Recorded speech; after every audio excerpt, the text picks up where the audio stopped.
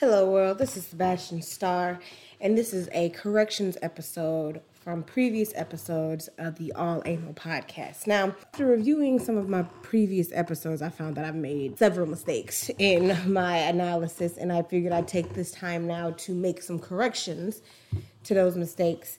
First thing I want to talk about is the Black Parade analysis. So I originally analyzed the album as being a contribution to the battered and beaten and rejected and neglected, which in many ways and in many cases, this is very much true.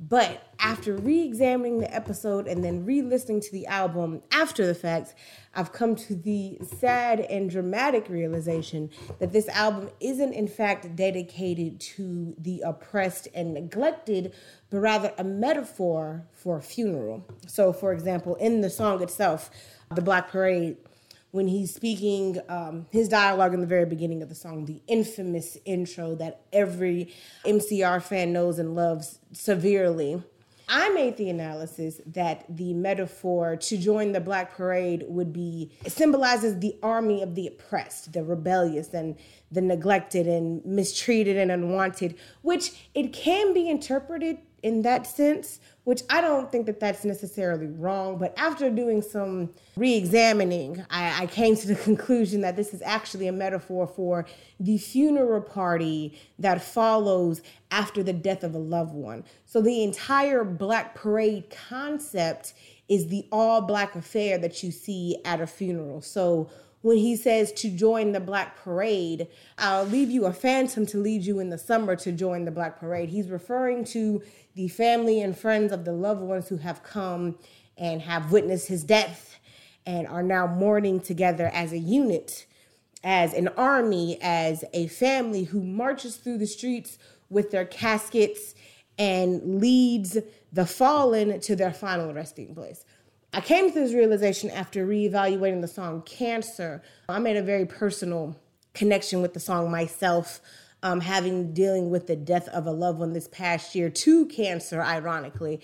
And thinking about that song a bit more, and then thinking of the entire album as a whole, I came to this realization like, oh shit, this song isn't about rebellious and repressed individuals, but rather the mourning party of a family that is dealing with the loss of a loved one. So, I mean, you can still take the interpretation as either or, but thinking back on it, I think that that's a much more accurate representation of what this album means metaphorically rather than the original analysis that I came up with. The second thing, and this is a very slick thing that kind of goes overlooked. In my Evolution of R&B episode with my cousins, Kayla and Chelsea, we were speaking on our favorite boy band, B5, and we were commenting on how we felt that Carnell, who is the second youngest of the group, is actually not related to them in an immediate family sense. They were under the impression that he may have been a distant cousin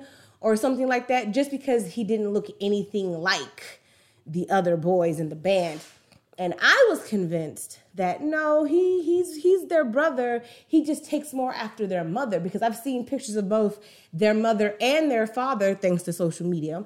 And if you were to see these two individuals, you could see where the strong family resemblance comes from. And this has been, years and years of obsession and research over these 5 young gentlemen. And I feel like I'm the only one who still kind of took that obsession to the next level. But then, as fate would have it, a couple of weeks after I had posted that episode was Mother's Day. And I follow all 5 of the individuals on social media, Instagram and Twitter. And Carnell actually posted on his Twitter, special happy Mother's Day to my biological mother. And then he even showed childhood photos and pictures of the two of them together. And I said, well, shit. So the actual fact is Carnell from B5 is not biologically the brothers of the other 4 members. I believe he is a distant cousin, family relative who, under unforeseen circumstances, got to live with the boys, and they formed B5 together in their youth. And what's the word that I'm looking for? And, you know, kind of use that as their stepping stone to be where they're at today. Still very much part of the family, still so much love between all five of them. There's no, if I wouldn't have seen it on Twitter myself, I never would have guessed it. So that just kind of confirmed that whole little thing. So, and it was actually quite coincidental that it happened up that way. Also, I did an analysis of the After Hours era by The Weeknd, and I mixed up two of the video analysis in that episode. So the Blinding Lights video, I was under the impression was the After Hours music video, which the After Hours music video isn't exactly a music video. I mean, there's music in it, but it more so ties into the plot or storyline of the era. Because, you know, there's this character who starts off one way and then ends a completely different way. And throughout the entire After Hours era, you see this character becoming more and more injured, becoming more and more psychotic, losing more and more of themselves mentally, which then begins to deteriorate on their bodies physically, which then begins to subject his world into chaos emotionally. So my original analysis from that episode, I put the After Hours music video description under the Blinding Lights music video description. So Blinding Lights is actually the sequel to the Heartless video, where he's running out of the casino when he throws up after looking at that toad. That's the end of the Heartless video. The Blinding Lights video starts with his face completely busted up. He's bleeding, he's laughing maliciously, and it kind of cuts into the scene of him wandering the Vegas streets in a bustle of confusion and distortion. And then there's flashbacks of how he got to that point. So he, you know, leaves the casino, he gets in his car, he starts driving around, he ends up in this nightclub where this beautiful woman is serenading him in song. He's still out of his mind, like he's still out of it, like high or drunk or whatever the case may be. And then he gets jumped by a bunch of the guys who work in the club because I guess he got a little too close to the girl and they didn't like that. They busted up his face, he dips out, drives away again, and he's back onto the Vegas Strip. Now, the After Hours music video is the one where he's being like dragged and pulled and tossed around and slapped all over. And, you know, there's this ghost or energy or entity that's kind of controlling him. And, you know, he's completely lost control of his life and his physical form. And then the end of that video immediately picks up into the In Your Eyes music video. So at the end of the After Hours music video, he's in the elevator, the two people get on, you have the dark-skinned woman with the blonde hair and her boyfriend who's like this thugged out white guy or some shit like that.